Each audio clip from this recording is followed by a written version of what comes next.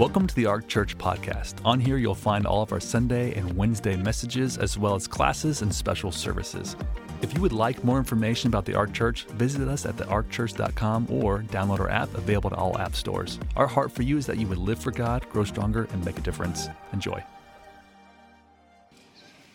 A number of years ago, there was a television show called Mythbusters. Anybody remember Mythbusters?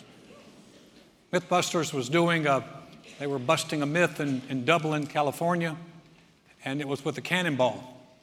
And the objective was to take a cannonball, and they were going to shoot a cannonball into a large body of water. They missed the water. And the cannonball crashed through a cinder block wall, skipped down about a 700-foot cliff, just flew through the air. It landed in a quiet street, rolled right up and crashed through the front door of someone's home, skipped up the steps, burst through a bedroom door, and then went out the stucco wall, left a perfect, it's about a cantaloupe size, round hole in the wall. It flew across a 6-lane road, took some roof tiles off a house, and finally crashed into a beige Toyota minivan. Just wrecked it. The sheriff said, crazy. He said, crazy. He said, who had ever thought that a stray cannonball could do that much damage? They underestimated the power of a cannonball. Say, where are you going with this, Alan? I want to talk this morning about something that can be as powerful as a cannonball in our lives, and that's our words. And so as we wrap up our series on a different year, I want to talk this morning about speaking differently. Speaking differently. Say, well, words, what's in a word? A lot. There's a lot. Words are used to express thoughts and emotions. We're the only ones that can express it. I know they've taught dolphins and chimpanzees and everyone to have communication, but they don't express like we do. And I know many of you think your dog can talk. But your dog has never showed up one morning, put his paw on your leg and said, hey, can we talk about the food we're getting here? Because They communicate, but it's not like we can. We can express our thoughts. We can express our feelings. Have you ever noticed, though, how much of our words are negative? If you ever just did a word audit, listening to the people around you, first do it on yourself. Don't do it on everybody else, but do it on yourself. How much of the stuff we say is negative? And it'll get you in trouble. Young lady, decided that she was going to move out on her own, left her parents' home. She's a good girl, too, good church girl. Moved out on her own, but her apartment was so quiet. She said, I need to get some. So she bought a parrot. And this parrot could talk. Oh, could it talk. But unfortunately, the parrot had been raised by someone with quite a colorful language. And this parrot could cuss like nobody's business. Parrot dropping F-bombs, saying all kinds, putting strings of expletives, just horrible. And it frustrated. She did not like that kind of language. She would tell the parrot, shut up. Parrot would just mock her and keep cussing. And one day she had enough. Parrot went on a tirade, and she grabbed it around the neck, snatched it off its perch, walked over she didn't know what to do with it, so she just opened her freezer door, threw the parrot in the freezer door, and slammed the door. All that parrot cussed. Man, that parrot just cussed, and then went quiet. She thought, I killed it. I have killed this parrot. She's a soft-hearted individual. She opened up the door. Instead of finding a dead parrot, the parrot was just standing there. She put her hand out, the parrot climbed on her hand. The parrot cocked his head and looked at her and said, I'd like to apologize for my behavior and assure you it will not happen again. She said, okay, I accept your apology. The parrot said, may I ask you a question? She said, sure. He nodded his head back toward the freezer. He said, what did the chicken do?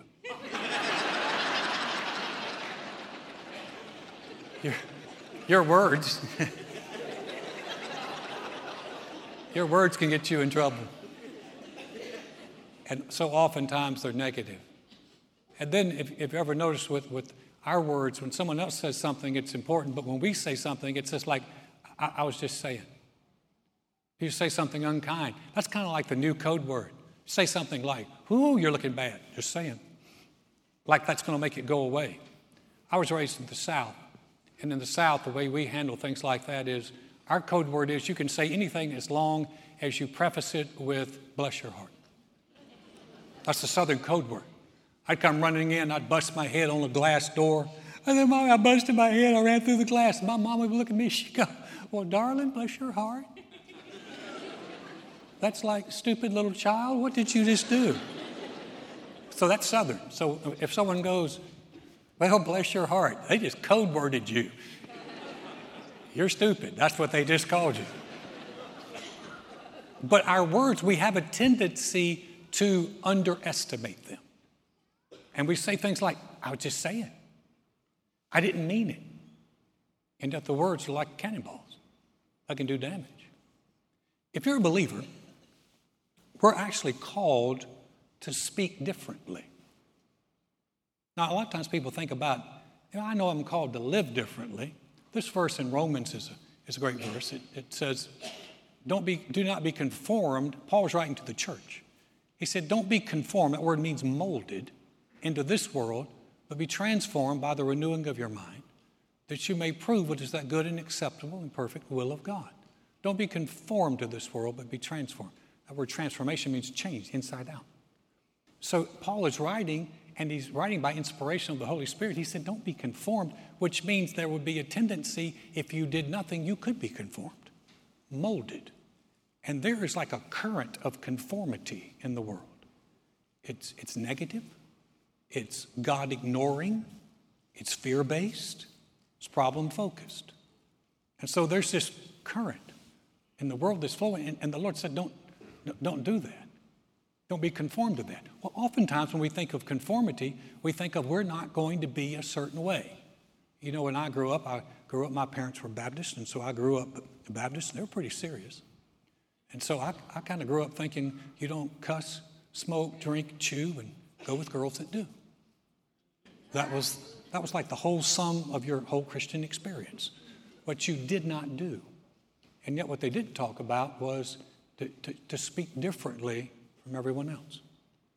That we don't just live differently by what we don't do, but we speak differently. And one of the ways we speak differently is we begin to treat our words as valuable and as powerful. Right now in Japan, if you go to Japan and ride on their bullet trains, they have a system that they call point and call. And the train conductors, when they're coming into the station, they will point at their speedometer and call out the speed. They will point at what track they're on and call out the track. The people who are operating the doors will point and call out clear or call out different things, but they're pointing and speaking. And you think, well, that's a little weird. But what they found is when they instituted this point and call system, it reduced accidents by 85%. In fact, it made such a difference that Toyota employed it across all of their manufacturing processes. Point and call. Why? There's something in our words. And our words, they're more powerful than we think. And science finds this out, but God's known this all the time. And so to use our words differently, if we want a different year, we want to begin to speak differently. And one of the ways we begin to speak differently, you say, well, I don't know, I've never heard this before. Yeah, actually, do my words matter? Yeah, they do.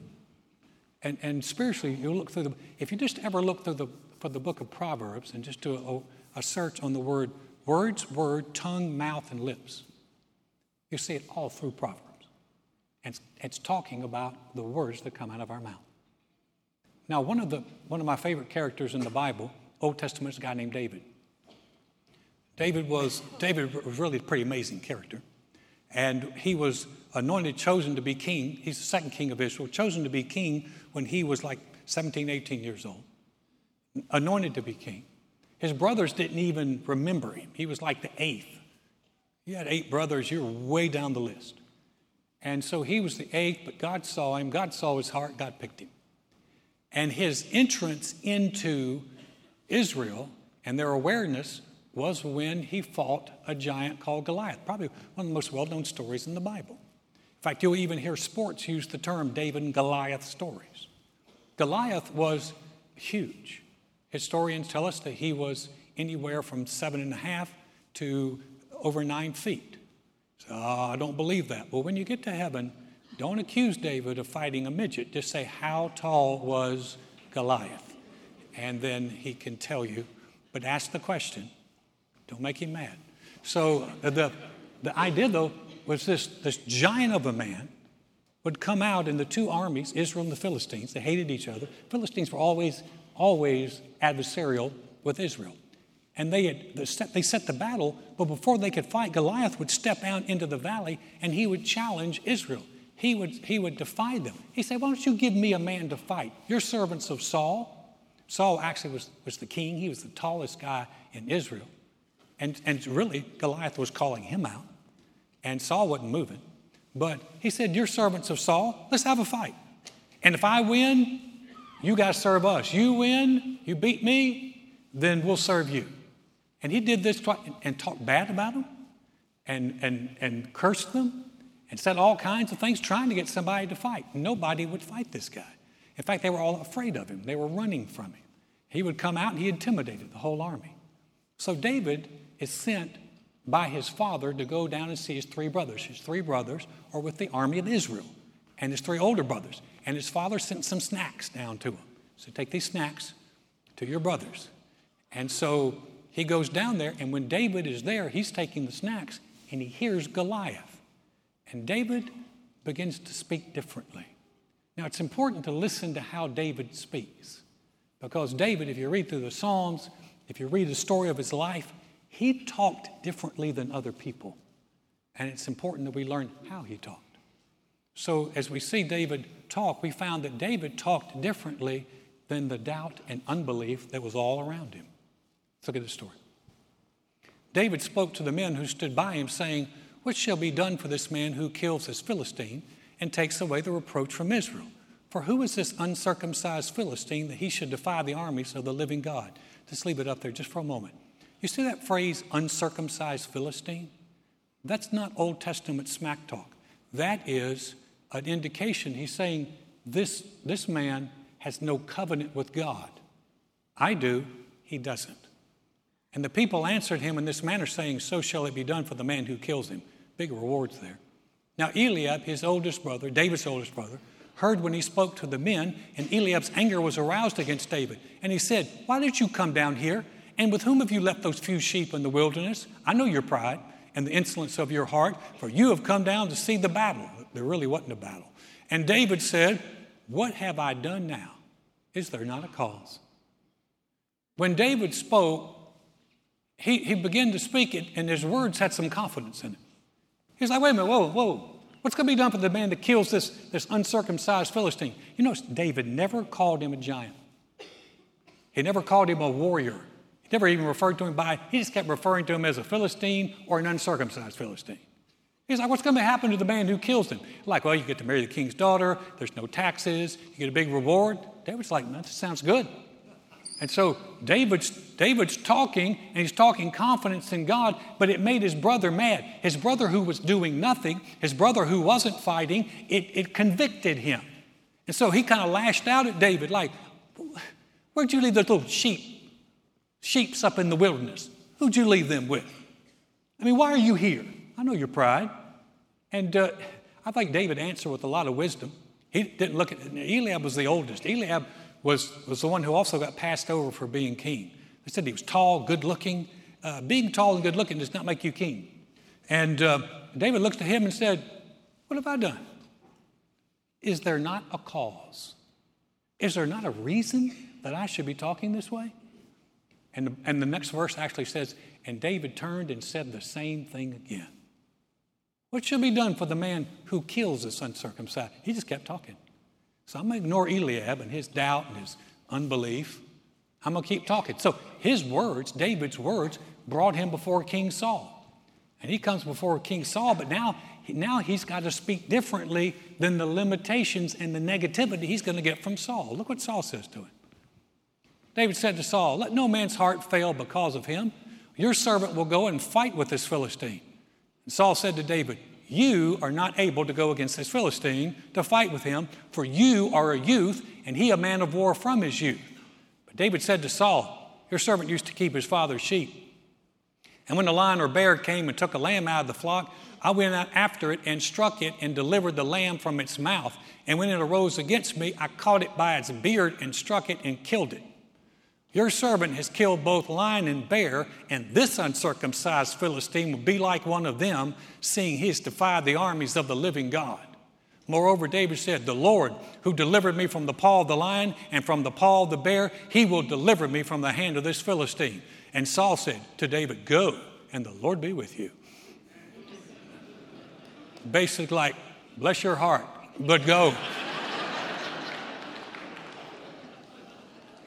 But you can hear the limitation. Saul's looking at David going, he's a warrior since he was a kid. You're still a kid. He's huge. You're small. You can't fight this guy. The statistics don't back it up. The science is against it. There's no way you can do this. And David did not yield to what Saul said. David said, the Lord who helped me in time past is the same Lord who's going to help me in this time. And David's words of confidence talked the king into letting the teenager go fight a man of war. Go and the Lord be with you. Let him go. But we're not done yet. Because David had to speak differently against the limitations and the negativity that's just flowing his way. But the next one is fear. You know, sometimes we read in the Bible story where Israel goes out to fight and God has already killed all of their enemies. They go out there and everybody's dead. They're like, yay. I'm sure David was hoping when he went out there like be a lightning bolt and kill Goliath. Didn't happen that way. So Goliath sees David coming. David had a staff and he had a sling and he had 5 stones. Slingshot. There was a sling where they would sling it like this and let go of one, not this kind, this kind. And he sees him coming, and Goliath didn't go, ooh. Didn't bother him at all. In fact, Goliath starts talking trash. The Philistine said to David, am I a dog? Did you come to me with sticks? And the Philistine cursed David by his gods. And the Philistine said to David, come to me and I will give your flesh to the birds of the air and the beasts of the field. That's how fear talks. You're going down. And David said to the Philistine, you come to me with a sword and with a spear and with a javelin. But I come to you in the name of the Lord of hosts, the God of the armies of Israel, whom you have defied. This day the Lord will deliver you into my hand, and I will strike you and take your head from you. And this day I will give the carcasses of the camp of the Philistines to the birds of the air and the wild beasts of the earth, that all the earth may know there is a God in Israel. Is that it? You just hear that one and go, yeah, let's go fight a giant. Powerful words. This day. So he had all that fear coming his way, and the enemy's saying what's going to happen, and David spoke back with equal force. This day, God's going to help me. He didn't say, I'm good with this slingshot. He said, the Lord's going to deliver me. It's not just me. I'm going to give all you and your peoples, all of y'all, I'm going to give you carcasses to the birds and the beast. And they're going to know there's a God in Israel. Ooh, you like that. And then you know the end of the story. David takes that sling, takes one stone, hits him right in the middle of the forehead, probably knocked him smooth out. Guy falls on his face, and David takes his Goliath sword, cuts his head off, and Israel wins a great battle. You know, don't look at this story. I know sometimes people look at that and me and go, Pastor Allen, if you'd been there, would you fought Goliath? Well, let's don't ask that, okay? But let me talk to you about something. Sometimes we read stories of people who do something amazing, and this is not like the Avengers. This is a real story. And we read these stories or someone that does something amazing, especially someone who does something courageous, and we go, ooh, I don't know if I could do that. I had a lady stop me one time after a service, and she said, Pastor, I heard about in the Soviet Union a few years ago, a bunch of soldiers stepped into a church service and said, okay, everyone who's not a Christian, leave. And some people got up and left, and they were all staring down, all these Christians were staring down these machine guns, and then they looked at the pastor and said, okay, Pastor, we cleared out all the spies, let's have church. But she was disturbed by this. She said, if I'd have been there, I don't know what I would have done. And I was thinking about something, and it had to be the wisdom of the Holy Spirit. I said, listen, don't put yourself in that situation. Put yourself where you are right now. Don't ask if you could fight Goliath. Ask what God can do with the challenges that you're facing right now. And right now, I can deal with God, by the grace of God, I can deal with the problems in my life now. I don't have to compare myself with David, but I can learn from David and go, if God helped David, God can help me. Does that make sense? So you don't compare yourself with anybody else. Just say, God, by the grace of God, I can handle the problems and the challenges that I'm facing now with your help. How do we speak differently? How do you speak differently this year? You want a different year? We talked about different things to do. We want to change some things. How do you speak differently? I think the first thing is we need to recognize the current that's in the world, but not be intimidated by it, not be stopped by it. We have to understand, guys, there's a current of doubt and unbelief that's in the world. And if you stand up and say anything about your confidence in God, it's not going to make everybody around you happy, including Christians. When Joy was diagnosed with a chronic acute pancreatitis, the doctors did not give us a lot of hope. In fact, one of her doctors was very concerned that some of her attacks, that one of them, if it was too severe, could be fatal. And so we were not given anything good, but we believe something. We believe that Jesus Christ is the same yesterday, today, and forever. And the same Jesus that healed then heals today. And we begin to believe, and Joy began to say, they began to ask Joy, how are you doing? And she began to say, I believe I've received my healing. I'm strong. People would talk to Joy, they say, how are you doing? And Joy would say, I'm strong. She didn't look strong. She didn't look anything. She looked bad. But she began to talk about not how she looked. She began to talk about her confidence in God. And you would have thought people would have gone, yay, and some did. But we had a neighbor, a Christian, who got mad that Joy was expressing confidence in God, who was a healer, and was sending her articles and sending her stories and telling her about people who died and people who just lived with their stuff and that God didn't heal anymore. And she was not happy. Listen, when you express your confidence in God, it's not going to make everybody else happy. You just keep speaking. Don't stop. And I'm so glad Joy didn't read those articles. In fact, she started reading them and she threw them away. You say, what did you do with that friend? I told her not to come around anymore. That's not Christian-like. Listen, my wife is on a death-defying thing. I don't need your doubt and unbelief breathing down her neck. Someone explains, listen, someone just says, hey, if someone expresses confidence in God, whether you believe it or not, just go, amen, I'm with you. There's a current of doubt and unbelief. There's a current of limitations where people look at you and go, you can't do that. You can't have a happy marriage. You can't be single and be okay. You can't take that job. You can't do this. You can't. There all the time. There are people who will tell you all the things that you can't do and all the negative things. You just say, hey, I'm going to start a new job. And you're going to have people, and they just launch in with the negatives. And they can say all the negatives they want, but don't let them deter you from what you have. If the Lord's spoken to you in your heart, you hang on to that right there. When Joy and I got married, her family was not excited about me. I have no idea why, but they were not excited about me. And they didn't want Joy marrying me. She was 21. I was 22. We had a lot of things going on. There was a lot of baggage that we brought to the table. And her family didn't think it was going to work. When her dad, her biological dad, is dancing with her and at our wedding, he whispers in her ear, if it doesn't work with this guy, you can come and live with me. This is at the wedding. And no one was giving us a chance. No one. But you can't, but thank God we didn't go, oh, really? It's not going to work? Oh, I thought it would. No, we had something different in our heart. I believe that God brought us together, and that's all we spoke. We said, we're going to stay with it. And it didn't look pretty at the first few years, but I'll tell you something, it got better and better and better, and April will be 40, and we're still going strong. And so, hey,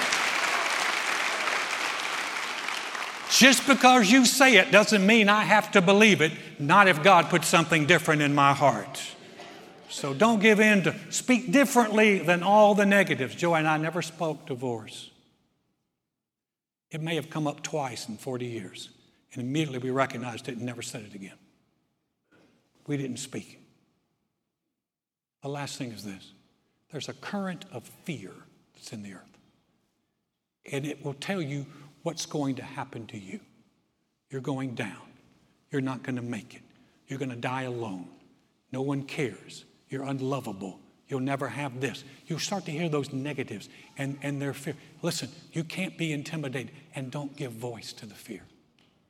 Don't start saying, I'm not going to make it. I just don't know if I'm not going to make it. No, don't give voice to the fear. You got to do like David and rise up and say, oh, no. I am not giving in to this fear.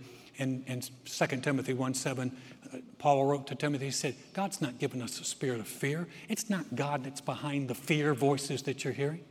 God's given us a spirit of power and of love and of a sound mind. So we don't speak fear. Now, Jordan and I we have done a lot of things wrong. We have not been a perfect marriage. I promise you that. We've not been perfect parents. Just ask ma'am. But the one thing we did not do is we did not speak fear. And we did not speak can't. And we didn't speak negatives as much as we could. We watched our mouth. Use your words to help you, not to hurt you. Use God's word as a template for your words. We don't walk around the house quoting scriptures all the time. We do a lot, but not everything that Joy says to me do I respond with the scripture. But the scriptures are the basis for what we say. They're the basis. Right? When someone says, I don't think you can do this, you don't have to go, I can do all things through Christ who strengthens me. But you can look at them and go, yeah, I can do this. And you're thinking to yourself, I can do all things through Christ who strengthens me. And it says, your family just has a curse on it. Actually, you might want to respond to that one with, oh no. Christ has redeemed me from the curse of the law, being made a curse for me. And the blessings of Abraham are on my family. We're not the cursed. We're the blessed. There's this, it becomes a template. And especially if you're dealing with thoughts that are bothering you, having God's word to use as a weapon against it. We talked about that cannonball. Stray words can be a weapon. God's word can be a weapon. And it seems like if thoughts are buzzing, you need to have something that comes back. Joy works with our staff every Tuesday, and she leads our staff prayer. We pray for you guys. And the staff prayer, Joy's been having them say for a number of years now and repeat and meditate on this verse in Proverbs. And actually, just the first part of it, trust in the Lord with all your heart. And over the course of the years, we've had our staff write us and say, we got a bad report on this, and my husband lost his job, and we heard this and heard that. They said, and the first thing that came up in our hearts was, I trusted the Lord with all my heart. We need something to combat. When the thoughts start, you can actually begin to redirect your thoughts with your words. If you begin to say something different, don't give in to the fear thoughts. Don't give in to the negative thoughts. Don't give in. And that will help you so much. Here's the last thing. Begin to see your words, remember we're talking about differently. Begin to see your words as valuable, powerful seeds. You plant seeds. We plant our words. Things may not change overnight, but we're going to plant them. If you gave me a garden plot and told me, Alan, if you just bring me some seeds, I will plant the seeds for you, and I'll work the garden for you, but I'll do it for you. Then I'm in. Other than that, I'm out. But I'm going to bring you some seeds. I'm going to bring you some tomato seeds. I'm going to bring you some corn seeds. And I'm going to bring you some watermelon seeds. You say, well, why, Alan? Because I love fresh tomatoes. And I love watermelon. And I love fresh corn. Just a hint. I like Corvettes too while I'm at it. But that's just... But I tell you what I'm not going to plant. I'm not going to plant onions. Do you know why? I hate onions. Sally, I'm not supposed to use the word hate. If I could think of a stronger word, I would use it.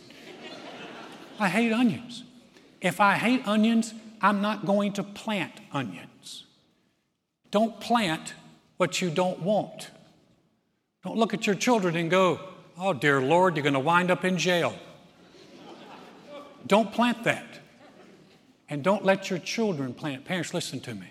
If your kids begin to say, no one loves me, no one cares about me, Everyone hates me. I'm just a loser. Don't just look at them and go, well, bless their hearts. They'll get over it, or they'll grow out of it.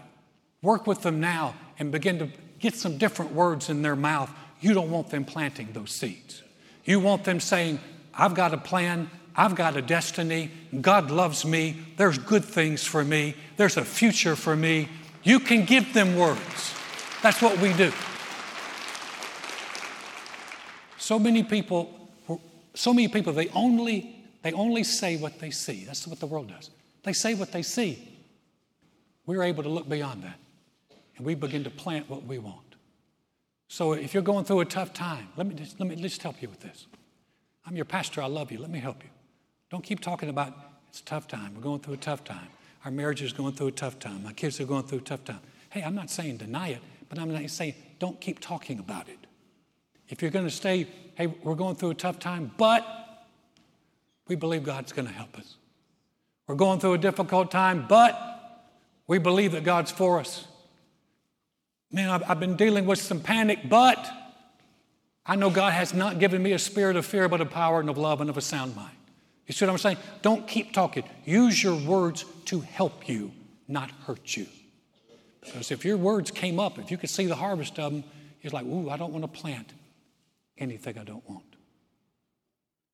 There was the lady who wrote the book Blindside. They did the movie about Blindside. She wrote a book, and in her book she talked about a little-known plan that's out there where kids who have aged out of foster care can gain an internship working with senators. And so she was talking about a senator they met, and the senator had hired this young man. He'd aged out of foster care. He didn't have a place to live, and the state wouldn't support him, so he was getting on his feet, sharp young man, and the senator hired him. And one morning the senator came into his office, and the young intern was there ahead of time. And he had cleaned out the mail room and organized it. And the senator walked in, looked around, and he said, man, this place looks great. He said, it's never looked this good. He looked at the young man, he went, great job. He walked into his office. When he came out just a few minutes later to ask a question, there were tears streaming down the young intern's face. He said, son, are you okay? And the young man said, yes, quietly. He said, son, did I do anything to offend you? The young man said, no. He said, son, what's wrong? He said, he looked at him and said, all my life. He said, that's the first time anyone's ever told me that I've done something good. Words. They're powerful. Now, you may be thinking, well, no one's ever told me I've really done anything good. I will tell you who speaks very good of you, and that's God. He says of you that you are his masterpiece, created in Christ Jesus for good works. He said that you're chosen of him, a royal priesthood, a holy nation, his own special people. He says that you can stand before him in righteousness and true holiness. God says some really good things about you. And if you don't know him, he says he loves you enough that he would send his son to die for you. And all you had to do was receive what Jesus has done, and you could have everlasting life, the life of God. You talk about words, we base our whole eternity on words. They're powerful. Would you bow your head with me just for a moment? Please, no one leaving or moving. We'll be out here in just a minute. But if you came this morning and you said, Alan, I don't know if that I have a relationship with the Lord, or I'm not sure, but I want to be sure. We're going to say a prayer. Not going to have you stand up, not going to have you come to the front. But this prayer is for you. Maybe you're like I was. Maybe you had made that decision. You got so far away from God. And you recognize it. You know it. And you don't want to stay there. You say, I want to come back. We're going to say this prayer. This prayer can apply to you as well. Heads are bowed and eyes are closed. No one's looking around. If that's you I'm talking to, I'm only going to ask you to do one thing. You say, Alan, that's me. I would like to be in on these prayers. Would you pray for me? Quickly slip up your hand just across this auditorium. Thank you, thank you, thank you, thank you, thank you. Yes, thank you, thank you. Appreciate your courage. Anybody else? Say, that's me. Would you pray for me? Thank you. You put your hands down. We're going to pray. If you didn't lift your hand, you really wanted to, you can still get in on this prayer. You pray. This is a prayer you pray with your heart. We're going to pray it with you as a church family. You prayed out loud. If you're watching online, if you're by yourself, pray it out loud. If you're with other people, pray it quietly. Pray this prayer. It's simple, but it's powerful. Say, dear God, I know mankind needs a Savior. I know I can't save myself. Jesus, I believe you're the Son of God. I believe you died on the cross for my sins. And God raised you from the dead. Right now, I confess you as my Lord, as my Savior, as the one who forgives me and restores me. Thank you, Jesus. My past is forgiven. I have a relationship with you.